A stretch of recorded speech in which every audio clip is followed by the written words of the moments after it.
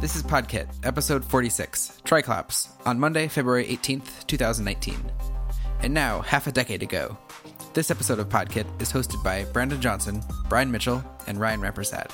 This episode has show notes at thenexus.tv/PK46.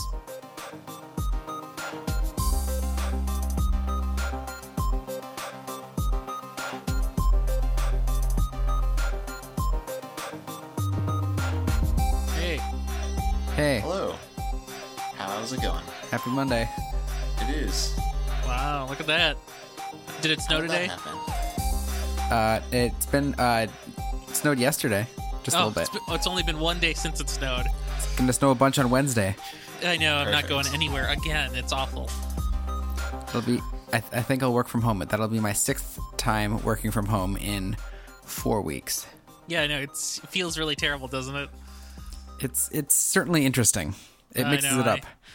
It mixes it up, but I feel so bad. Like, I basically didn't go in for a week. Yeah, And- but we're spending less on gas. We're spending less time in our cars.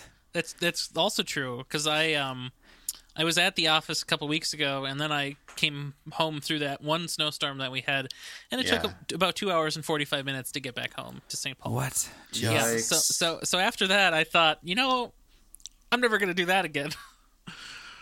Yeah. And I'm done at an hour and a half. It took me an hour and a half to get to work a couple Wednesdays ago because there were like 12 fire trucks blocking Lake sure. Street. Mm-hmm. And so it took me an hour to go, mile and a half. And then the rest was fine because it was, 9:30 by the time I got through it. So I got to work at 10. Yeah. I left my apartment at like 8:15. Yep. Spending that much time in the car is terrible. So I wouldn't recommend it. Yeah. Yeah. Agreed. It's a good way to get through some podcasts, though. Oh, For I sure. got through almost 4 hours of podcasts at double speed. It was fantastic. Well, For real. and I got through so many. I was at last February's podcast level, and now I got to I got to August. Oh, wow. August. Yeah. That's 6 months of podcasts. Yeah, That's a lot of in 2.5 podcasts. hours, I listened at 6x. There you go. Yeah, I always used to put on like full albums when I used to have a 3-hour commute on those awful snow days. Yeah. Into VU. Yep. It was like, well, I guess I'll just listen to the complete discography of the White Stripes. Why not? Why not? Why not? Yep. See what Jack White's up to. Still playing guitar, as always. Well, we have some follow-up this time around. Or, I guess, follow-up in some ways, but more than anything, I think we just like to shout out to a listener who gave us some cool feedback last week. Excellent. So, David Brewitt, if you're out there, I know, it's awesome to know that you're a friend of the show. I know we've run into one another a couple times at various meetups and JSNN and things. Thanks for listening. Yeah, I don't quite remember what he was replying to from our last episode. David said he didn't know about the animation limitation with CSS Grid. However, we found out literally hours after recording last Podkit that there's a spec out there, and I think Firefox Canary or Beta, maybe even Canon now, supports animating CSS grids. Nice. So it's coming. So, hey, nice. Super cool. And then I think he was also commenting on some of the like the work-life balance stuff that we talked about from last time as well. Yep. That's always good. Always should try to balance your life and work. This is true. Yep. So, Brian, I hear that you've been using some hooks. Oh, I've been hooked on hooks, that's for sure. Hooked on hooks. Oh, boy. Tell me more. So, what was it? Last Thursday, hooks were released, or 2 weeks ago Thursday? Something Yeah, like that. something like that. And, boy, what a release. So that day, I dove in deep and was implementing some change detection to refetch data on a server paged table. So I'm like, I'm going to do it with hooks. So I added some use state, and it was great, super easy. It was like 17 fewer lines in a file that was maybe 75 lines to begin with, 80 lines, something like that. And so some of it was just removing TypeScript types because they're inferred based on the initial value now. and so you don't have to do like an interface of your component state, and just, you know, removing the like semicolon or squiggly braces and whatnot that comes with a class component. So that was super nice. So less code. Let's see. Then the next day I started using useEffect to do some change detection when props change to refetch data that use those props as parameters for the API call. So things like dates. You know, if someone changes a date outside of this component, we need to fetch the data again. So I did that. It was in a component. It was great. I was loving hooks. I tried to unit test it a bit. It was kind of rocky. React has a new function that you call with a callback where you perform some state change or affect stuff on a React hook component. And then React will, in this act callback, kind of flush it out synchronously and basically lets you do things to a component that is being tested in the same way that React would when you render it to a DOM. So it makes sure that your, you know, call things are in order and you don't have any weird races or things that aren't called when they are in the browser or vice versa. Nice. So I played around with that a little bit, ended up using React Testing Library, and got some stuff working with basically instead of... So actually, I'll rewind a little bit. So I did this pagination stuff in one page or one table component. It was good. I didn't quite unit test the hooks. We had enough coverage on the app to deploy it, so it was fine. Then we had another story that we pulled in that was for making another server page table. So, this sounds like a good time to play around with a custom hook, because this hook was doing things that managed like what's your current page, what's the page size, and it returned helper functions that went to a table component for things like on page change, on page size change, and it would recompute which page you're on based on all that, and then it would call a function that I passed in, which just returned a promise with some data of a particular structure, so we can basically have one hook that does all of that common stuff for every paged table. That's cool. Super slick. It just kind of like, I just copied it from one, put it in a hook, and then copied that hook call to the other component and updated some of the things that were different about them. And it just worked. It was awesome, because I'm like, this just saved like 60 lines of code between a component where it's doing the same thing, and then we can just have one implementation and aggressively unit test that and know it'll be fine for every use. And it was great. And then I started testing it, and it was a little more rocky. I have some links in the show notes about a big thread on the React GitHub page, and then a repository by the user 3.1, or what's his name? Sunil Pai, who I think he's the one who committed that act function to React. He's been kind of the React testing hooks kind of guy in the GitHub, and maybe on Twitter too. I don't follow him there, but anyway, so how I unit tested this custom hook that calls a fetch. So basically this comes around with if you call a promise or something, and then you have a .then function that does something with that data when it comes back. So in our case, this hook calls a bunch of state setters once the data comes back. So it's setting like the new data array is this. It's setting loading to be false. In some cases, it sets a page size and things if it was initializing to a default value. And that isn't wrapped in act. So React will throw an error in your console saying your state mutations are not being wrapped in act in a testing environment. This is bad, and you could be missing bugs that are present in your code. So to fix this for my hook, there is less documentation out there than there is today. I ended up mocking a function. So one of the parameters to my custom hook is just a promise that resolves data. And so instead of using an actual promise like just function and then resolve value or something like that. Yeah. I had a mock function that was a function that returned an object with the property then, which was another jest function, which had an implementation of getting a callback passed to it, and then in the body of that callback, it would call act and then call that callback. So basically, mocking out how a resolved promise kind of works, but then wrapping that callback in act.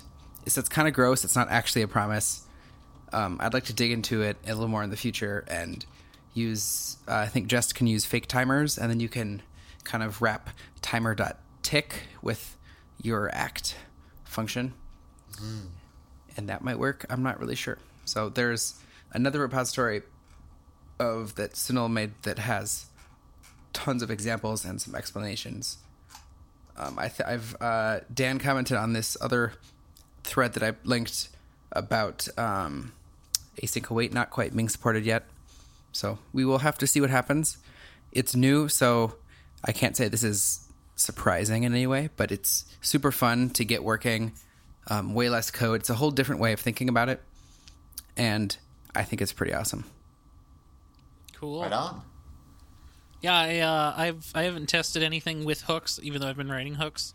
I don't usually do component level testing, so that's why I didn't run into it really. If you're ever bored, you should consider making like a little lightning talk for this kind of thing, because I'd love to try it. I just don't know how. For unit testing hooks? Yeah. Yeah, that'd be awesome. You should shop it around to React-Amen too, or React Minneapolis. Yeah, there you go. I feel like that'd be a little better place to give a talk, but both places are fine. They both are JavaScript. Don't let them tell you it's not. Yeah, well, that would be fun to play around with. Then I can think of some more. I could find some more simple examples that are more pure and not tied to what I do at work. Yeah, for sure. Yeah, that's always fun. Yep. So that's hooks. I totally recommend playing around with it.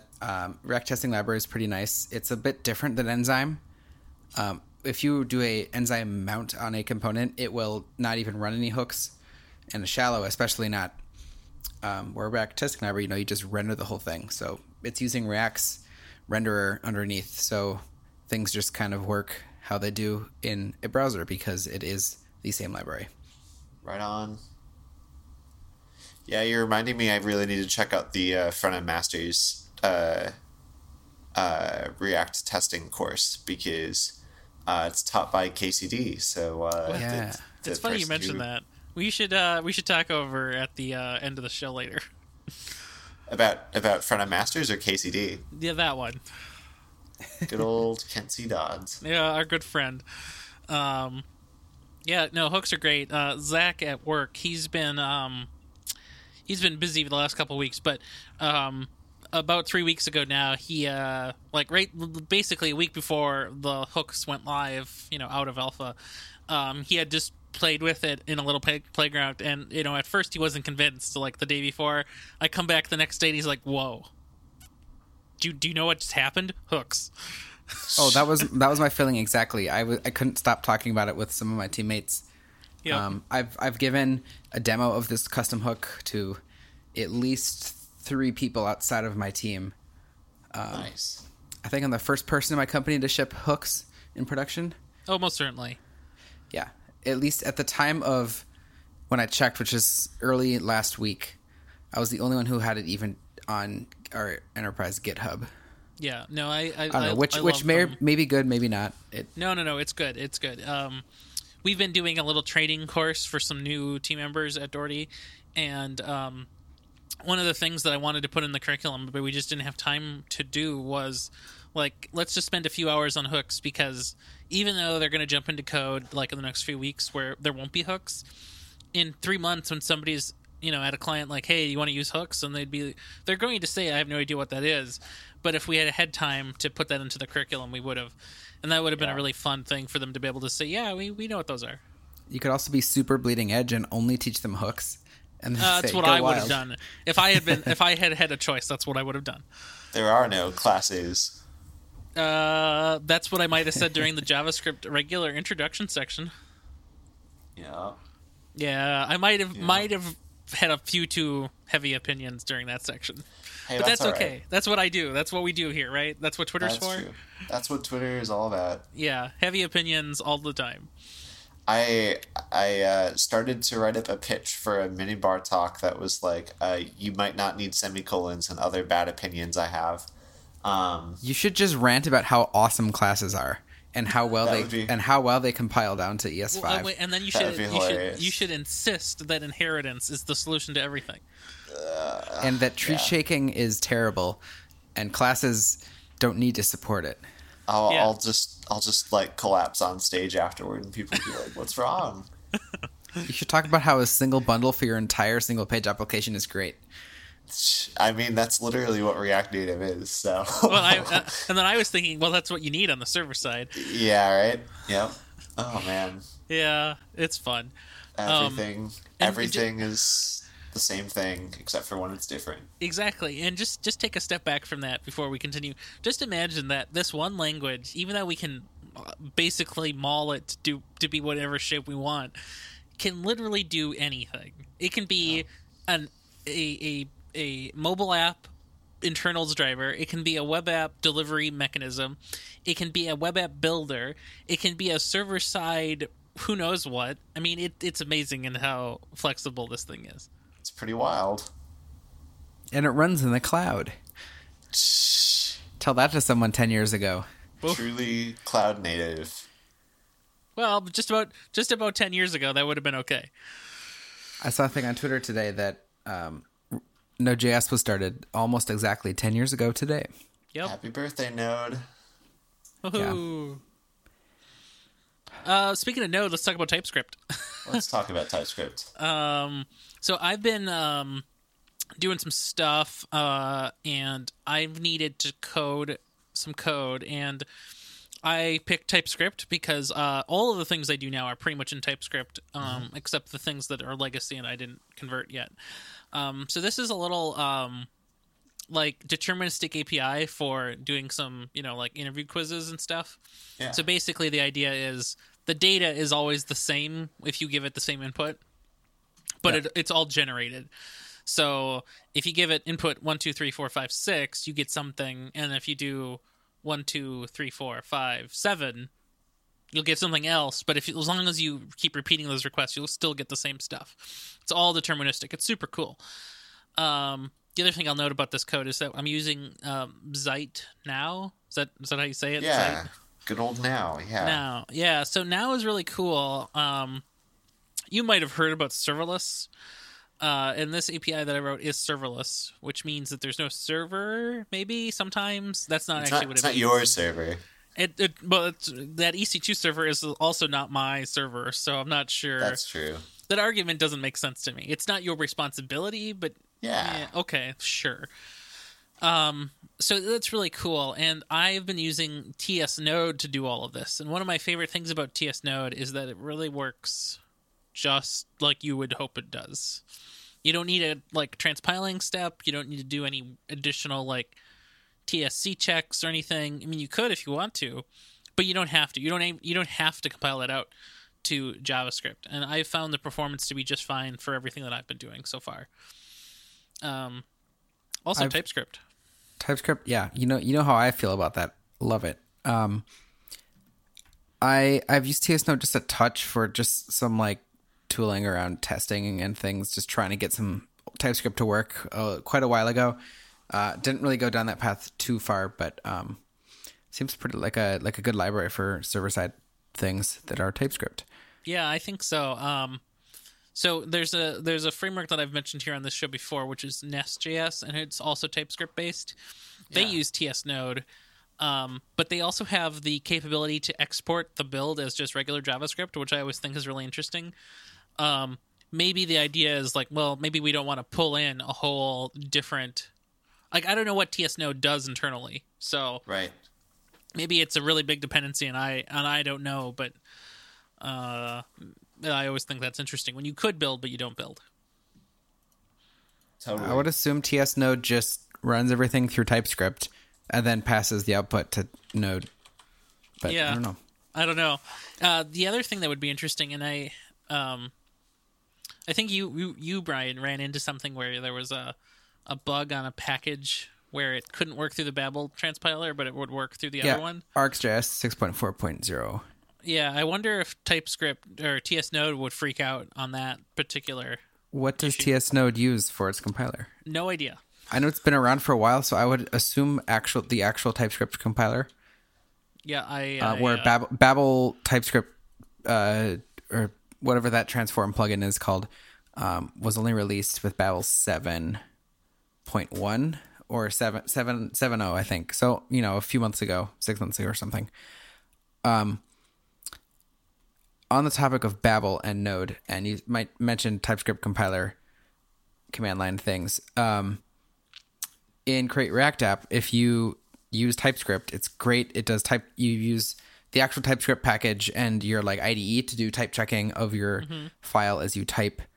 The app will fail to compile due to type errors, and then your unit tests, all your spec files aren't covered by the compiler, which for running your app as a dev server makes sense. But when you want to, or I guess in a more classic setup of using actual TypeScript with Webpack and something like TS Loader or Awesome TypeScript Loader, it would also run all of your test files.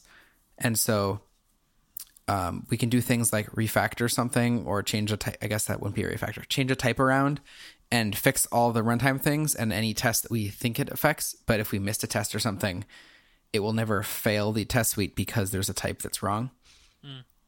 And so I basically just run TSC every so often just to make sure I don't have any random tests that are suddenly failing because I changed something and didn't realize it affects it. How slow is TSC? I think it's pretty quick. I guess I don't know how to compare it to certain units of Babel compilation, but my app at work is maybe 4,700 lines of code right now, and that's including unit tests, all the spec files, which is I think more code than the actual app. At least in terms of number of lines, and it takes 2 to 5 seconds to run TSC on the whole thing. We're probably closer to 5. Yeah, because the reason I ask is because maybe that's a candidate for doing a commit hook. So when you try to commit, it runs it and it will fail the commit if it doesn't get a totally clean result. Yeah, I do that on all of my stuff. Yep. I do that with Husky for Prettier, but I also like to run it with TSLint, soon ESLint. What else do I use? StyleLint, TSC.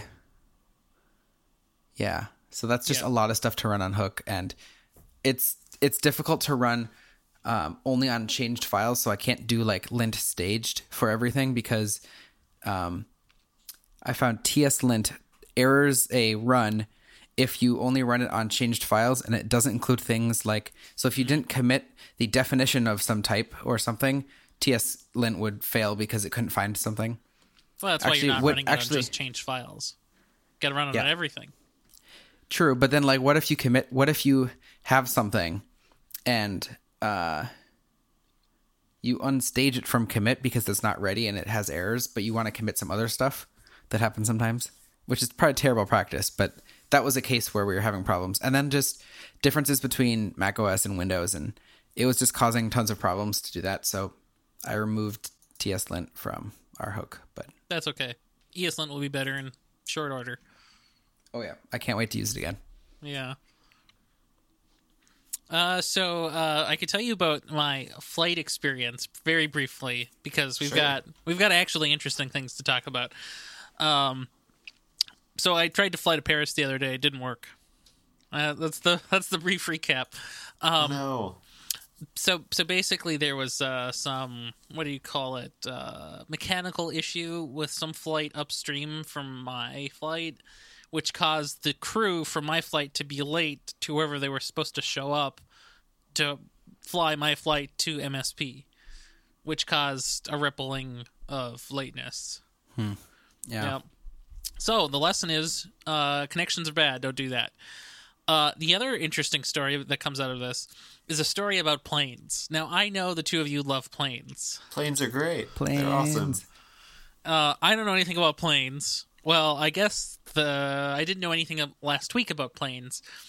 But on my little ticket or my boarding pass, it says the name of the type of plane that you're taking on your flight. That's cool. And I guess it was like an Embraer. Yes. I don't know anything about planes. And so Those are my favorite. I thought I should Google what an Embraer is, because that's a weird name. It's not like a Boeing or a Airbus. It's an Embraer. Yep. So I Google, and I just go to Wikipedia, and it's just like, okay, cool. It's a plane. You can look up how many are in service right now, and there's quite a few, and it's great. Cool. So then a few days later, I'm at home, and I'm just looking at YouTube, and suddenly I start seeing all these plane videos, like learn about the Boeing 477 and the Airbus 320.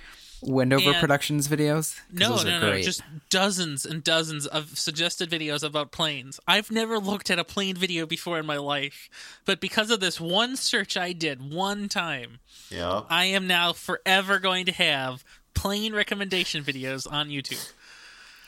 It's not a bad thing.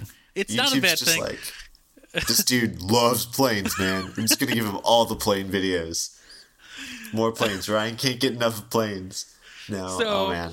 So now that I have, it's not like I didn't want to learn about planes. Sure. But it's funny because I've never had an interest, but now I've been watching all these videos about what pilots do in the cockpit and what they have in their bags and how they do their spot checks on the planes and all this stuff. It's pretty fancy and it's pretty fun. And I'm like, wow, Google got me here. So let me guess, it was an ERJ 175? I don't have my boarding pass with me, but something like that. That seems familiar. That's all right. Those are like my favorite planes in the universe because they're all brand new, which goes both ways. What's that model again? I gotta look it up. The Embraer 175, E175. Yeah, that sounds right. I think I misspoke earlier and called it an ERJ 175, but that's because there's another of my favorite planes is the CRJ, the Canadair Regional Jet. And those things they're basically tiny reconditioned business jets. And like you can tell that they're reconditioned business jets because they look like it. And also they only seat like 20 people. It's pretty awesome. Well, I thought it was really interesting when I was reading about the Embraers. Like there's like 3 different types that that exist or something. Yeah. And like the sizes are 50 seats, 70 seats, and 76 seats or something. And I thought, What a weird distribution. 50, okay, fine. I guess it's a small flight. 70, okay, it's a little bit bigger, but not too much bigger. But 76, well, that's a huge bump up, right? Right. There must be a range thing, too, or something. That's probably exactly what I was going to say. The 76-seat one is probably way bigger because it's meant to carry you across country as opposed to, like, from Minneapolis to Chicago. Yep. Yeah, exactly. The longest flight I've ever been on within Embraer E175 is I think it was like Seattle to Minneapolis, which is like 4 hours. Usually they don't put you on those for more than 4 or 5 hours because they can get kind of a little cramped. But maybe I love them. Maybe that was okay.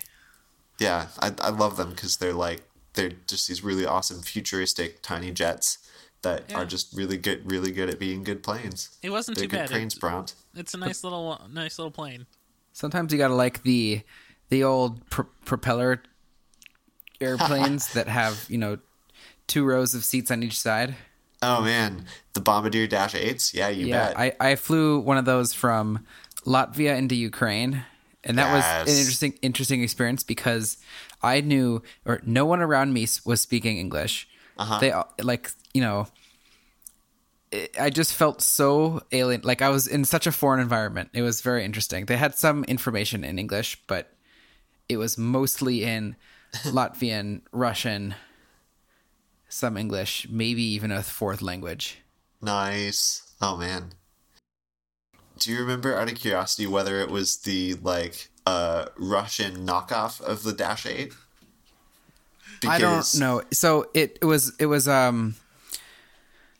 Air Latvia, Yeah. It was the Latvian like airline. So Yeah. my guess is probably not Yeah, that's fair. because it's all EU and stuff. But I don't know. Yeah. There was this big thing in like the 90s where like Tupolev, the Russian like Boeing, basically made a bunch of stuff that was like they had a knockoff Concorde, they had a knockoff like gigantic passenger jet that was kind of like a 747, and I feel like they had a knockoff Dash 8 too, which is like the prop planes, and those it's like a goal to fly on one of those at some point. I don't have much time, but it would be so fun. Yeah, that'd be interesting. When I was riding back on the plane from Ord to MSP, Yep. I sat next to a nice guy who does security audits for facilities and buildings and campuses and stuff. Nice. And I don't know where he had just been. It was some kind of chemical plant or something. And then he was flying to MSP to go up to Brainerd to do an audit for a school district. And I thought that was kind of cool. Really nice guy. That's a profession I hadn't thought about before. Yeah, That's cool. Apparently it's a big deal. And then he had said that he had done some for airports recently, and it was terrible. So that didn't make me feel very confident about what I had just done. Yeah. Yeah. Well, Oh well, so much for that. what can you do? Watch out for planes. Watch out for planes, indeed, because Yeah. they're good. They're good planes. Let's see. I have some iOS related news. So Felix Krause, the person who created this awesome toolkit for working with particularly Apple's developer tool chain and like code signing systems and stuff, called Fastlane. He's been with it for years and years and years. Clearly, since he was the one who created it. He's leaving Google, and he's leaving Fastlane, which is like super. I guess I'm not super embedded in the Fastlane community, but for me, it seemed like kind of a impactful event because as long as I can remember, like you see Felix's name across Fastlane commits from the beginning to now, and he's kind of a vocal and impactful member of the community there. So it sounds like he's leaving Google to go pursue things that aren't Fastlane, and more power to him, because I think if you've used Fastlane, you know just kind of how much time that saves you and how many headaches it saves you by letting this really solid set of tools for working with things like code signing identities, provisioning profiles and stuff, all those arcane things that if you've ever tried to do it on your own, can be really kind of just horrendous if you don't know what you're doing. And even if you do know what you're doing, he's really contributed something great to the community there. So just wanted to give him a shout out and wish him well on his time off. Definitely well deserved. Yeah, it's always good to bring something to a really good successful level and step away. It's always a fair thing to do. Absolutely. I haven't used Fastlane myself, but does Expo use it internally? I feel like they might. I think they do, and Yeah. I think they have these like notions of release channels, and Expo has all this stuff around managing code signing automatically too. Yeah. And while I'm sure that they might have considered writing their own, all the Fastlane stuff is open source as far as I know. Yeah. And I'm sure I've seen it in the logs, so that's why. Oh, well, there you go. Yeah, Yeah. if you see it in the logs, then suspicion confirmed, because Fastlane definitely is the state of the art for like they even have tools for generating screenshots automatically, Nice. which is magnificent. They've really done a lot of really great work that makes being an iOS developer way easier. You need all the help you can get. Absolutely.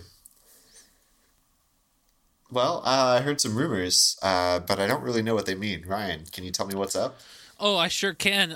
New Max. Oh my gosh. Hooray. This is gonna be so good. So our good friend Kuo from some analyst place in China has spilled the beans again, because this is what he does, about not only what we knew was coming, but what we didn't know was coming. So we have to get out of the way first. The Mac Pro is still on the table for this year. He thinks it'll come, which is good, because it should. That's what we were promised. But you never know with Apple these days. You never know. Mac Pro later, like towards the end of the year, I bet. That seems to be the thing. I wouldn't be surprised if they did talk about it, though, at WWDC, because... And why not? Like, even if it's not, like, launching for retail services in 6 months, it's not like anybody is going to suffer over a demand drought. Not like an iPhone, like, being told about 6 months in advance. It's a niche product, to say the least. Yeah. The fine folks at the Upgrade podcast were they were forecasting that the new monitor would be released this summer, and maybe a new MacBook Pro this summer, and then announce the Mac Pro and then release it towards the later end of the year. Yeah, I think that seems fair. And so in this set of rumors, so that was the confirmation of the confirmation, but the new rumors are a new 16-inch MacBook Pro. So let's digest that one first. That would be most likely the current 15-inch MacBook Pro, but just with actual bezels that make sense for this time of computer sizes. Those bezels are insane bezel shrink. right now. Yeah. And that also means a new case design. It almost certainly doesn't mean any new ports, but it could mean other things. So, maybe they add a Face ID kind of thing, or they, do something else different with it. But for certainly, it doesn't seem like they're going to add a new SKU to the lineup of how many SKUs already? Way too many. 37? Dozens. 37 SKUs. Exactly. So how what do you think about a 16-inch model? Does that seem fun to you? Interesting? I like the idea of more screen real estate, but I don't know that would... I mean, that's certainly not going to sell me on a new MacBook when I just bought one in October. Yeah, no, probably not. You're not in the market right now. That's for sure. Yeah, I bought one in November. I was like, I should wait, but I didn't. Well, and you can't always wait for the new thing. Otherwise, you just keep waiting. No, yeah, exactly. I think it's good. I think one of the other questions that would come out of this is, will the keyboards be fixed?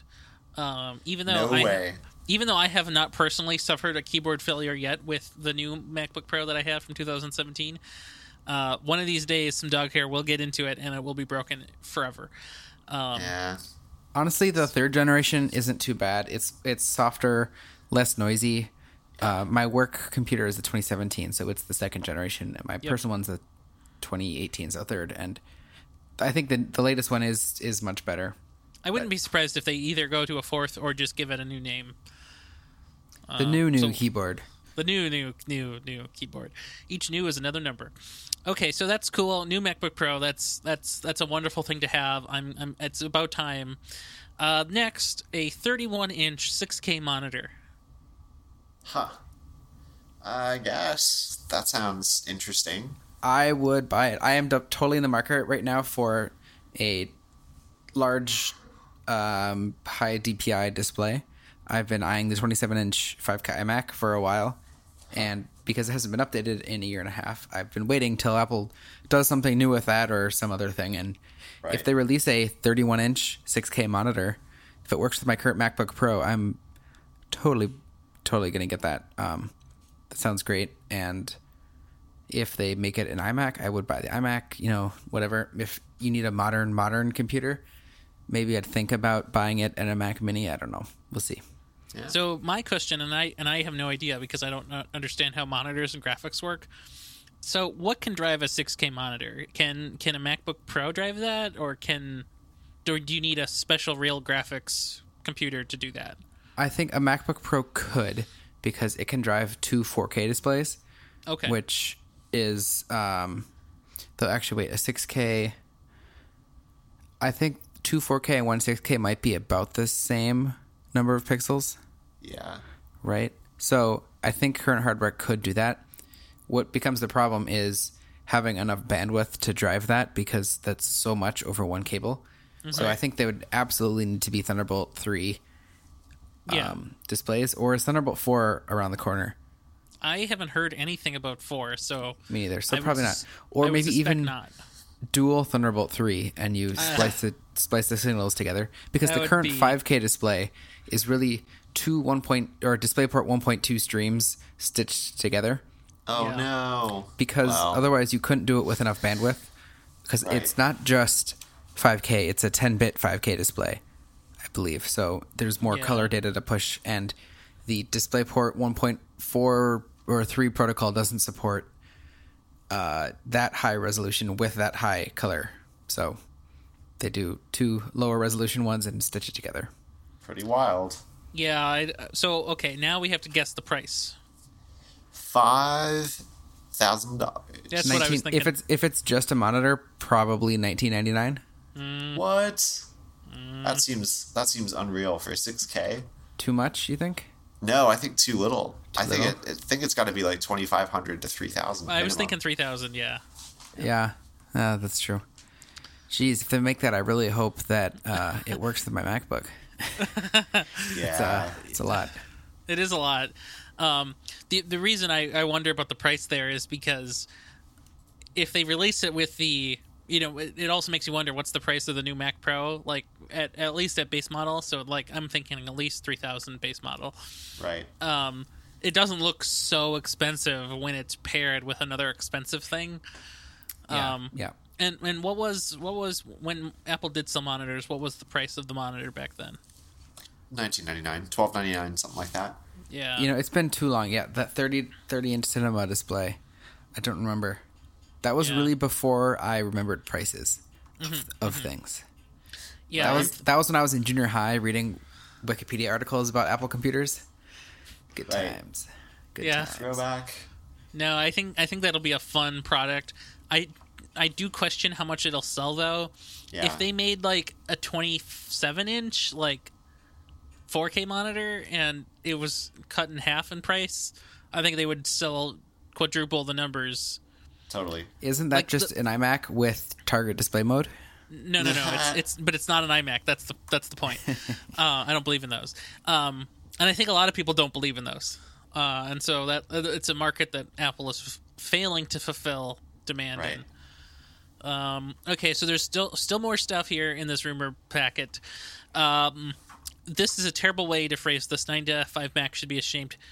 iPhones with bilateral charging. So the phone can be charged and it can charge other things as well? That's what Yeah, it like means. AirPods, maybe even an Apple Watch, but probably Oh. AirPods is the big use case I could think of. Yeah. Maybe this is my iPhone 7 talking, but in no circumstance would I ever want something to drain my iPhone's battery faster than it already is. Yeah. Yeah, Like, I agree. I don't care if it's headphones or a watch. I would just rather have my phone work for a little while longer. Yep. But Yep, I don't yep, know. yep. Maybe there's like a little nuclear reactor in there that just powers it for days. Though, if it could charge my watch, and I hadn't charged my watch the night before, my phone was at 50% battery, and I was 20 minutes away from midnight, and I still needed to do 10 minutes of exercise, and my watch was at 3%, I would probably want to charge my watch a little bit. My Yeah, favorite that's thing fair. about what you just said is it was a hypothetical with 6 conditionals in front. That has happened before, and I've been frantic about making sure I could finish the day. I am so Right. glad that I am not such a slave to my tech that I have no compulsion to fulfill that thing, whatever that is. It's a okay. niche thing. I will give you that. It is.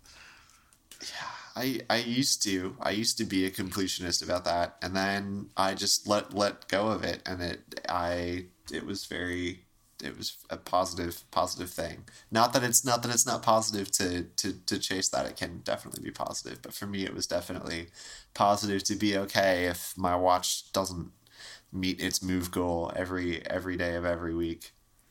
I don't make my exercise goal every day, but maybe all but 1 or 2 days a month I do. Maybe 3 or Nice. 4. But my move goal, I'm at a 450-day streak, so I'm trying to keep that up. Okay, that's amazing. Especially Yeah, as time keeps going on. It's See, and there's your more and more move going goal- for it. your move goal is like double mine, if I remember correctly. Like Yeah, I'm at- mine's like 380 and you're at like 660, something I'm like at that, right? 500. Nice. I don't know. When I got my iPhone XS Max this fall, I had to repair my watch to it. Yeah. And I swear something then it meant that more calories were tracked more easily for me. It Nice. all of a sudden got more easy, and like something was off in the software. The calibration was off. It thought I was moving more, or maybe my old one wasn't doing it correctly. So Sure. that was about the time when I went from 400 to 500, and it really didn't impact my day to day at all. So I don't That's awesome. really know what the deal is there. No, that's fair. I've kept mine at 380 for a while, I feel like, because when I was biking to work, it would be something that I would, I could usually attain it pretty well as long as I was biking to work or running at least one time a day for a while. And then I started biking to work less, and I started missing it less, or missing it more frequently. And now I basically don't bike to work ever, because where is work? I don't know. Somewhere. Yeah, it's Everywhere. wherever work is. Yeah, work is all around. It was Okay, inside, it now, was all but along. there's still more we have to talk about. Oh, sorry, The rumors continue. never end. Okay, so in addition to bilateral charging, which is meaningless, there will be additional ultra-wideband connectivity for indoor positioning and navigation. That's All what right. we've always wanted, right? That sounds there- cool. There will be a Okay. new higher-powered flood illuminator, so that Face ID works better, in theory. Okay. All right. Larger batteries, in theory, so that it can spare some power to give to your other wireless devices, and a triple camera setup on the larger phone. Ugh. We've Because seen that's what those you've always mock-ups. wanted. Always wanted that, right? Yeah. Yeah, a Triclops. Yeah, for sure. Yeah. And then we can't end yet, because finally the iPad lineup is going to change yet again, and this time apparently the 9.7-inch iPad will increase to the 10.2-inch iPad, and there will be a new iPad Mini. Apparently, I just don't even know how many iPads are there now, and what do they all mean. 37 and nothing. Okay, then. I mean, the size increase makes sense. Smaller bezels make the smaller one seem more appealing compared to the Pros. And Totally I bet agree. the Mini is just because that current Mini is so old. Oh yeah, They want totally. to keep a Mini around, but not. But there are so many models now. I don't even know. Yeah. Like, I don't even know. Yeah, it's ridiculous. I remember just half a decade ago or something. There was We call that fewer 5 years three where I'm models. from, by the way. what We call 5 that years? 5 years ago from where I'm from. half a decade. Okay, I guess I'm trying to whatever. That's fair. Half a decade is. Half a That's decade, fair. 5 years. 5% of a century. Yeah. There we go. Yeah. Yeah, you could name off all the devices, all of their size capacities, and how much each single one cost, because that was just there weren't that many. Yep. Maybe it's because I followed more closely then too. I don't know. Well, I think it was easier to follow back then because there were Yeah. fewer. I did just go to the All iPads page here on the website. So there's an iPad Mini 4, there's an iPad, there's a 10.5 Pro, there's an 11 Pro, and there's a 12.9 Pro. Wow, there's a lot of Pros. Yeah, that's a lot, and I don't know how many. They all have probably different storage configurations, different colors, and They're like going to discontinue the 10.5 Pro, right? yeah, that's the old one, or a year and a half or 2 years ago's model. It's the old one. Yeah. And so then they're going to make an iPad Mini 5 and an iPad, and they're going to have the new design. Oh my gosh, it's so confusing. But you know what's ridiculous right now? The iPad that is not quite a year old is $70 cheaper than the iPad Mini 4, which is smaller and way slower because it's several years older. Yep. Makes you wonder what happened there. Like, was demand not very strong, or was like what like were they capitalizing on higher margins on the higher products? So let's work on those first. Yeah. I don't know. Yeah, I don't know. Okay, that is officially all of the rumors that I have access to at this moment. Nice. Call back next week for more. Sounds good. Yep. Well, that means it's about time for us to talk through our favorite recurring segment, our main recurring segment, and possibly our only recurring segment. New Twitter followees. Hooray! I'll start with one that I just tracked down today. It's 33 ASR, which is a physical teletype machine. Now, if you've interacted with a terminal window at all, or like Bash or something like that, you might notice it's in a weird grayscale window that has characters on it. When you hit enter, you type a command and hit enter, it reads stuff back to you. That's basically using the same protocol that's in use on that physical teletype machine there. And somebody has one of these, and they've wired it up to do some fun stuff. So they tweeted recently about doing Git operations from this teletype machine, and it's really kind of cool. It's a neat little hardware hacking project that all the documents for it are on GitHub and stuff, so it's worth checking out.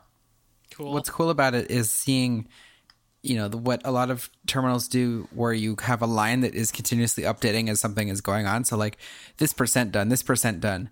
What it actually does is it writes to a line, but with no new line feed, and then just replaces the line. But when it's this teletype typewriter, it's just writing over the current line over and over, so it has no notion of anything else. It gets thicker and bolder, and then the percentages just become black squares because it's just every number on top of each other, and that's just really cool to see because it's super clearly showing what a terminal really is. Yep, pretty fancy. The next one is Increment Mag, which is something I hadn't heard of before recently, but I think Dan Abramov has something in there. It seems to be kind of a cool thing about clearly I guess it has a React-y, JavaScript-y bent in some ways. Kind of publications around this kind of ecosystem springing up. So I thought that was kind of cool and worth looking into. And then, let's see, last but not least is LKG Glass, or Looking Glass, which is a hardware product that has this awesome holographic display where you can kind of see a 3D object like a .obj file or an FBX file or something like that, and interact with it in the real world. It's kind of a wild little hybrid, AR sort of thing. That's not really like mobile AR, like the sort of AR you use like AR and ARKit and ARCar for. But it's pretty cool looking. They're kind of pricey, otherwise I'd get one. But they're pretty fancy. People have done some really cool stuff with it too. So yeah, it's pretty cool to see in a video, or a video of it in action. Yeah. How about you, Brian? Well, I'm pulling up mine, and I realized, Brandon, you already follow all of these people, and you've probably talked about them all before too, but I don't keep track of that. It's all good. So the first person I followed is Devin Lindsay. She's the senior front-end engineer at Apple, and I thought I should follow some web people at Apple. That sounds like a fun niche that I don't have in my Twitter feed. So using web objects since 1991. Oh, heck yeah! Doesn't that run on Java? Sure does. No. What? Does it? I thought it was Objective-C. You might be right about that. I swear it was some Java acquisition back when Apple was pushing Java, as part of Mac OS 10. It runs Java 2 days or something. I don't know. Yeah, I need to see more what she's put out, but looks like a cool thing there. Next up is let me figure out how to pronounce his name. Mark Dalglish. Yeah. Someone retweeted him about joke JavaScript tweets. That might have been me. Was it you? It could very well have been me. I do love my joke JavaScript tweets. So I gave him a follow, and there's some good stuff. He had something that was tweeted that I saw that was, there's the classic SpongeBob or Patrick Star type inference one that I've seen over the last couple of years. Geez, these are all just JavaScript memes. It's great. Yeah, there's a good one earlier about I'm trying to remember what it was. It was somebody saying that JavaScript has too many dependencies, and then he removed node modules and Git ignored package.json and saw how they liked it then. Yeah, I'm trying to find that. That was one, from yesterday, I think. I think it works really well when you do that. Yep. The one that I saw that I think was retweeted around when I followed him. Actually, it was Ken Seedods who tweeted this. This is on February 12th when I followed him. All roads. Mark said, "If you're not mocking out Lodash, can you really call it a unit test?" Yeah, that was a good one too. So yeah, I'm excited to follow him. And then finally, Sebastian McKenzie, who is a JavaScripter at Facebook. I listened to the first episode of the Undefined podcast. Thank you to Ryan who linked me to that. Nice.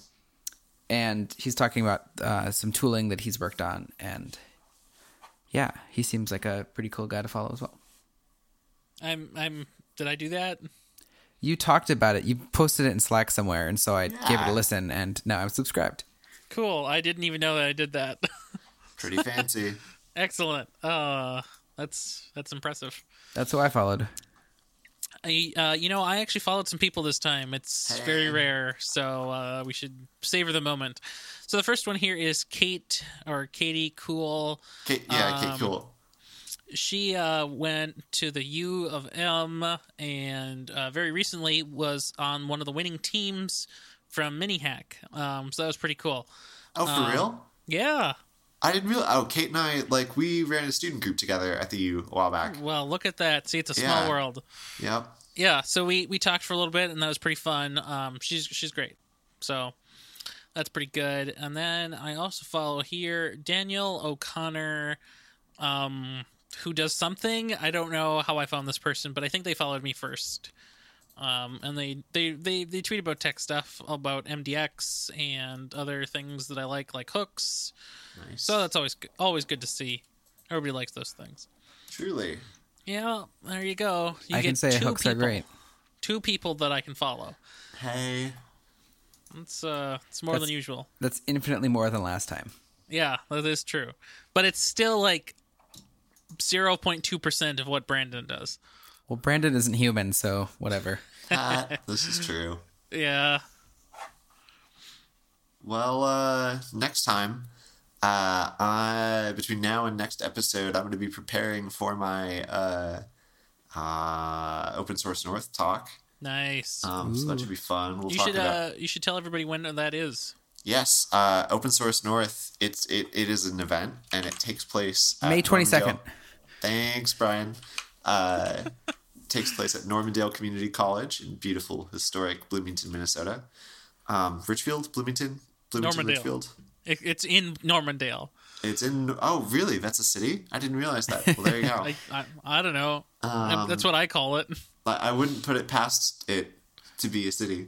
Yeah, but it'll be in May, so I guess I have longer to prepare, so that's good. So I should still start preparing now because there's some stuff to do. I have a rough outline and I have some slides and I've, got some stuff set up, but I have 80% of it that I need to figure out. Look, your name is on the list. I know it's alarming. That's pretty cool. It's kind of a problem, but I'm excited for it. No, it's a problem in a good way. It absolutely is a problem in a good way. I'm very excited that I have to project nervousness because that's who I am. That's what you do. I see. Yep. I'm really excited though. It should be fun. Excellent. How about you guys? What else is new? I'm going skiing in Salt Lake City in the first weekend of March. That'll be pretty fun. Nice. First time skiing in the mountains in many, many years. I bet there will be some snow there. I certainly hope so. There was 110 inches or more a week ago as their base so far. So yeah, I think you might be okay. I'm pretty happy with that. Oh my gosh, I cannot imagine 110 inches of snow. That's awful. You should go hang out with KCD while you're in SLC. That would be quite something. I don't have anything planned on that Monday, so there you go. Now you know what to do. Just go visit a JavaScript, and he'll be there. Yep. Yep. Shout at a mountain. I would like to test some components, and he'll meet you. He'll just appear in front of me. He'll just ski right up to you. Yeah, exactly. That's how he gets everywhere. That'd be great. I'm pretty sure that's public transportation in Utah, right? It is. Skiing. Yeah. In winter, at least. Lifts. Yeah, right? Yeah, I don't know if I'm doing anything particularly special in the next couple of weeks. I would look at my calendar, but that's a lot of work. Yeah. So we're just going to pretend that I'm not. I'm going to turn, are you ready for this great time thing? I'm going to turn 2.5 decades old next week. So that's Nice. the Happy thing. birthday. Congrats, yeah. There's nothing really to it. It's another year. Now I'm the same age We as call Ryan, that or will 25 be. where I'm from. That's a quarter century. Oh, no. Yeah, that's good, though. Very good. Yeah. Well, let's see. Where can we find you guys on the internet? You can find me on Twitter at Brian Mitch L, or my website, brianm.me, where I post articles to things. Well, maybe not. Maybe I write blogs. I wrote a post for my work engineering blog, which I will link in the show notes. It's about Jekyll, which is everyone's favorite static site generator. Yeah. Every time you post or I get a post from that source, I share it to all the people at work, and they're like, "That's cool." So good work. What? Yeah, truly. Every post that is on there. Yeah. Ooh, that's cool. Thanks for sharing. Yep. Well, and of course, you could find me just about everywhere, but especially on the Twitter at RandomR, and of course on my website, which is RyanRampersad.com, except you cannot find me on Facebook because it's evil. So we should all use React. That's true. Yay.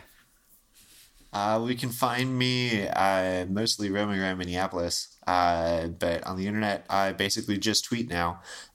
So my Twitter is Brandon_MN, where I'll talk about things like how I read 2001: A Space Odyssey this weekend, and that was nice. I saw that. That was fun. Oh yeah. Yeah, I didn't realize it was a book. Yeah, it's really kind of cool. The book was actually written in tandem with the movie script. So there's some interesting stuff that happens there. So highly recommend it. Cool. Well, you can find the show notes for this episode at thenexus.tv/PK46.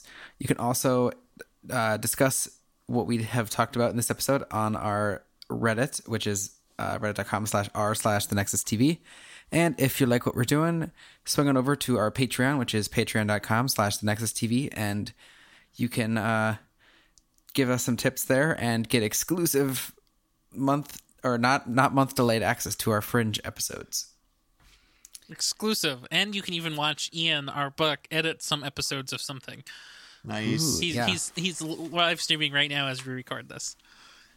I would also just like to plug our new show, In Boot Camp, which Ryan and Matt are working on. It's super fun to hear really about. good. It's really good. It's really fun to hear about Matt and his thoughts, learning about like software development at a boot camp. And I'm so excited every week to listen to the next episode. Yeah. I'll give you an insider sneak peek. So we are actually delayed a few weeks in real time from what is being released. So we just released episode 2 of In Boot Camp. Episode 3, 4, and 5 are already done and completed and edited and ready to go at any time. And so Matt is at basically just past the 1 month mark here, and he's having a lot of fun with it. He's really enjoying it, and pretty soon he's going to start working on some of his resume stuff and start thinking about how to approach employers, and start even taking the next step after learning stuff, which is to use the stuff that you've learned. So that's pretty cool. A lot of fun. Yeah, and we'll have that linked in the show notes as well, so you can check it out. Pretty cool. Well, with that, I think we are set, and have a good one. Have a good one. Have a good one.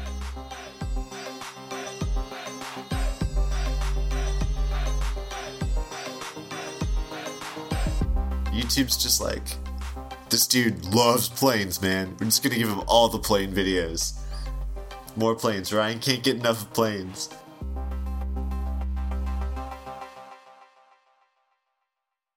The Nexus The Nexus TV. podcasts From the Technological Convergence.